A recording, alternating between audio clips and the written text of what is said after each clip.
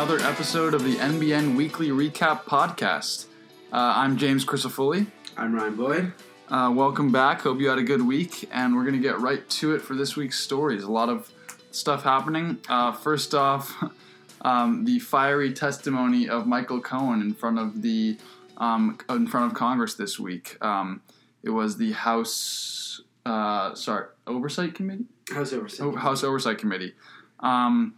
So he testified. He gave his initial opening statement, about 30 minutes long, and then answered questions for hours on end for all of.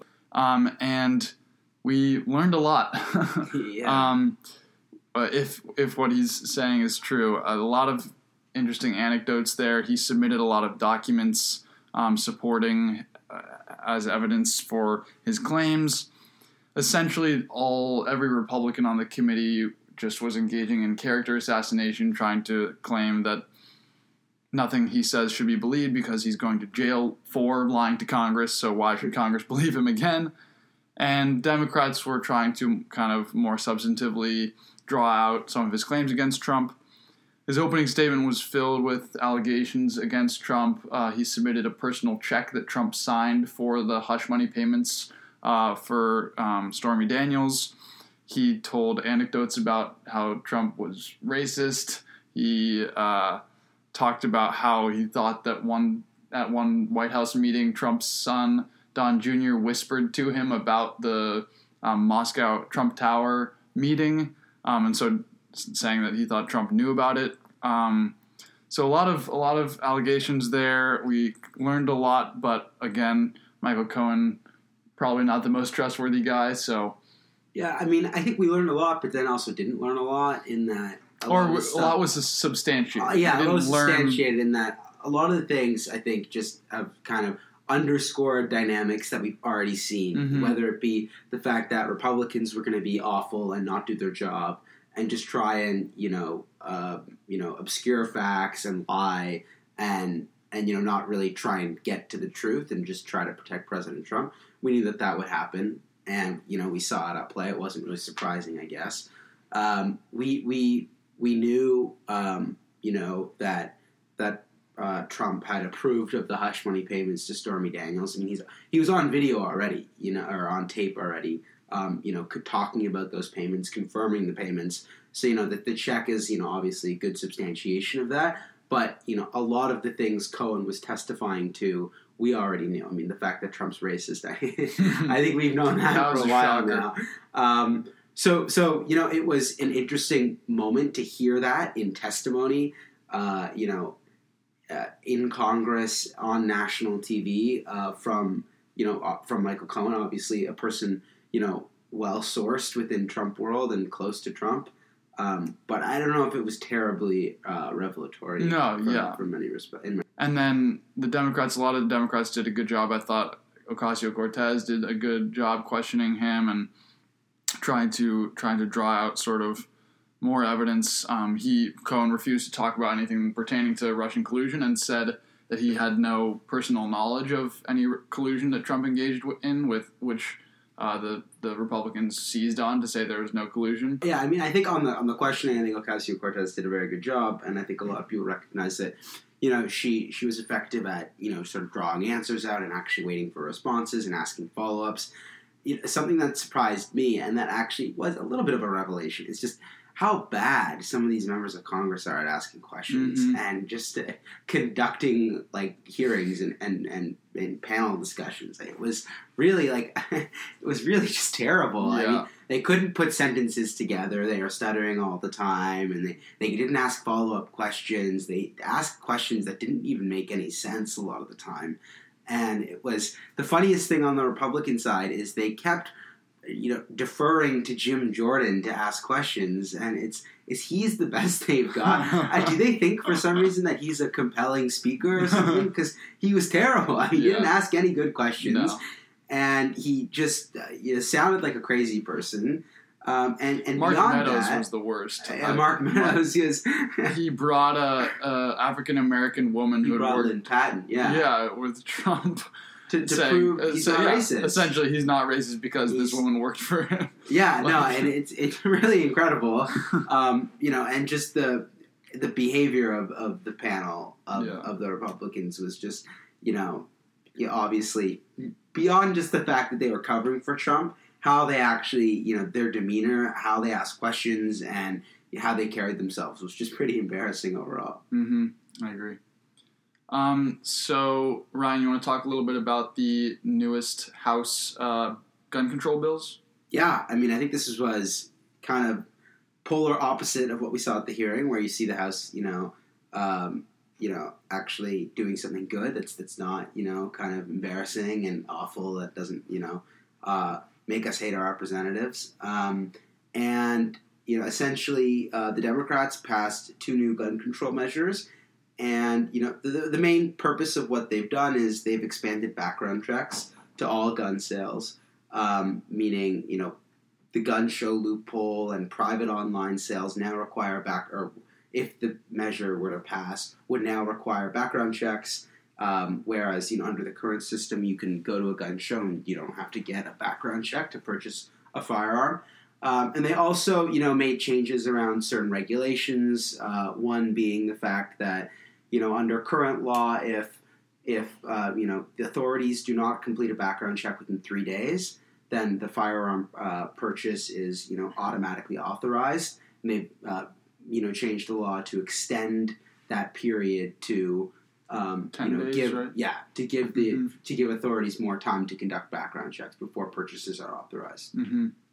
Yeah, so these 2 bills, one sort of gave more time and one expanded background checks to private firearm sales. Both passed the House with all pretty much blanket Democratic support and a few Republicans. Now they go to the Senate, where they will probably die. The White House has already come out and said that they would Trump would veto it. So not much hope for them actually being passed, which is kind of just absolutely ridiculous that this is still a partisan issue, and it's such a that's such a minuscule change to expanding gun control, and still no one can agree on that, which is just frustrating. And it just kind of it was kind of a wake-up call for me in terms of how happy I was about the new progressive wave of the House and having control of the House. And just checking those hopes because, with a divided government, it's not much is going to be able to get done. And I think it's really just looking forward to 2020. Yeah. I mean, I think one interesting, dynamic at play is the fact that, Democrats finally have a governing majority in the House that is supportive of gun control and is sort of committed to the more progressive liberal ideas of the party. There are still some centrists, some moderates, but they're not the type of moderates. They're not the type of moderates that are against gun control, for example. They're very pro gun control a lot of the time. And like you were saying, they're not moderates from rural areas. They're not moderates from a lot of suburban. Yeah, exactly. It's mostly moderates from suburban areas who are generally pretty progressive on social issues and maybe a little more fiscally conservative. Mm-hmm. So you see movement on gun control and you see unity around these issues in a way that had never happened in previous Democratic Congresses or Democratic Houses. Because when they last had majorities, there was significant contingent of people, of Congress people of representatives from the South, of people from very rural areas where gun control isn't popular. But I also think even Congress people who are from more rural areas are still willing to support gun control measures. A lot of the seats that were really close in 2018.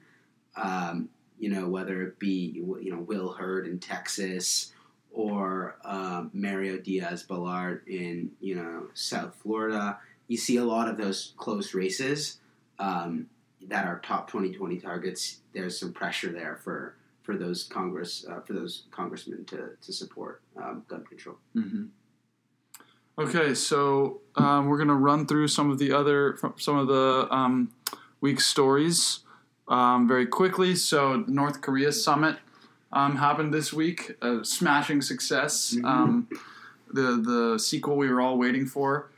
Trump and Kim Jong-un met in Vietnam and had to cut the meeting short because they couldn't reach an agreement.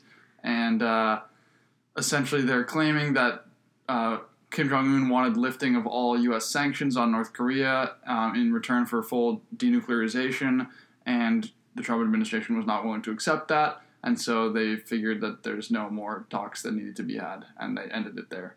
But then what is bizarre is the North Koreans then came out and said, no, we never asked for all lifting, we asked for partial lifting. Mm-hmm. And it's, well, is this a miscommunication? Is the Trump administration basically lying about what happened with the North Koreans? Or it's funny that we don't know whether to trust Trump or Kim Jong-un's press secretaries.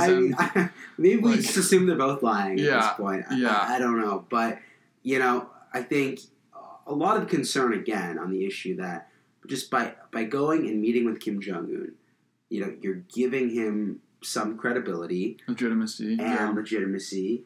And for what? I mean, they haven't gotten anything in return. They haven't gotten anywhere. Mm-hmm. And it's I'm in favor of diplomacy, and I think it's good that you're supposed to reach out with your adversaries and try to reach a diplomatic solution. Because in this instance, for example, especially the military solution is just unthinkable. Mm-hmm. So there needs to be reach out, but it needs to be done properly. And it's like they don't do any preparation. Trump is totally not ready to negotiate. He doesn't know what he wants, and he doesn't know what concessions he's prepared to give and not give.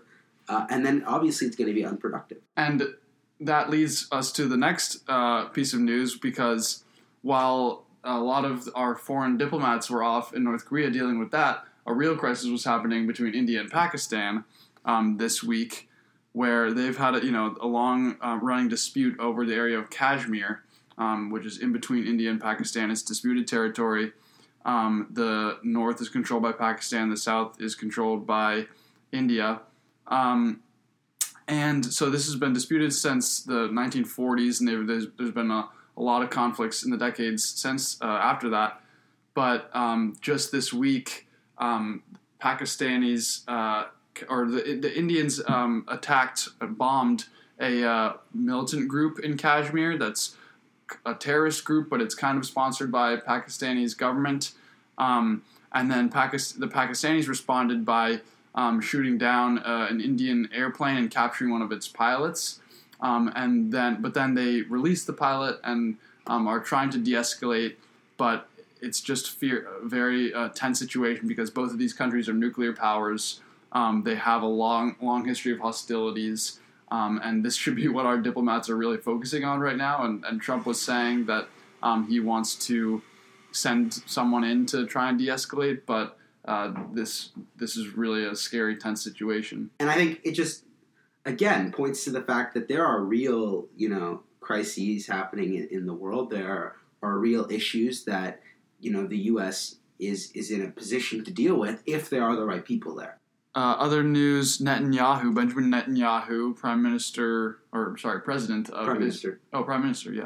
was right the first time, of Israel, is being indicted by, it's someone in his cabinet, correct? So the Attorney General. Attorney General. The Israeli Attorney General. That he appointed, though. He appointed him, mm-hmm. Announced that he was, he'll be indicting Benjamin Netanyahu in 3 separate cases, 2 for fraud, 1 for bribery. Mm-hmm. Bribery being the most serious charge that he's up against. His wife, Sarah, was also indicted, I believe, sometime at some point in 2018.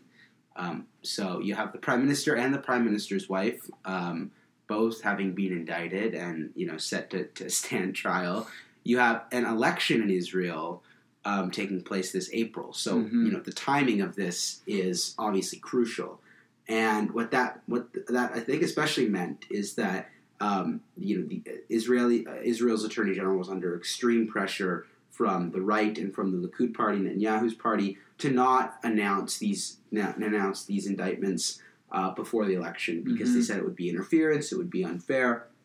And essentially, the Attorney General withstood that pressure and said, followed, what he was supposed to do in these circumstances. And I think, a testament to the rule of law, in that, he withstood political pressure, from people in his own party and indicted the prime minister, right before an election. Mm-hmm. The James Comey of the Middle East. Yeah, yeah. True honorable man. Yes, yeah, now, yeah. But now he's got to write a book. Yeah, exactly.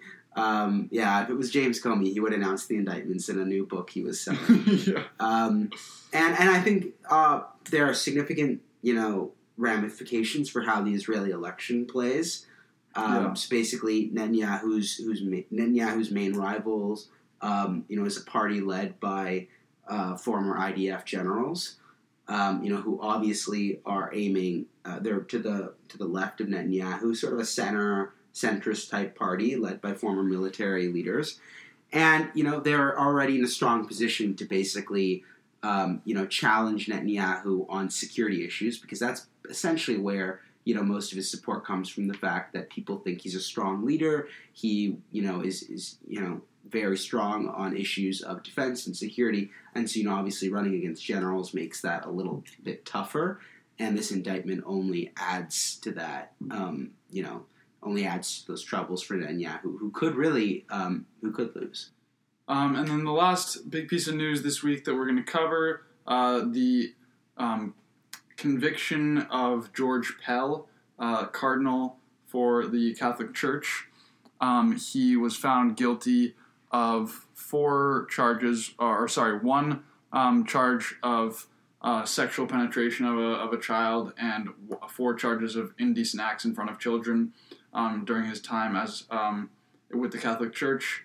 So again, this is just another incidence, but this is another incidence of the Catholic Church suffering really catastrophic blows in terms of these molestation and sexual indecency allegations, and now actually turning into legal matters.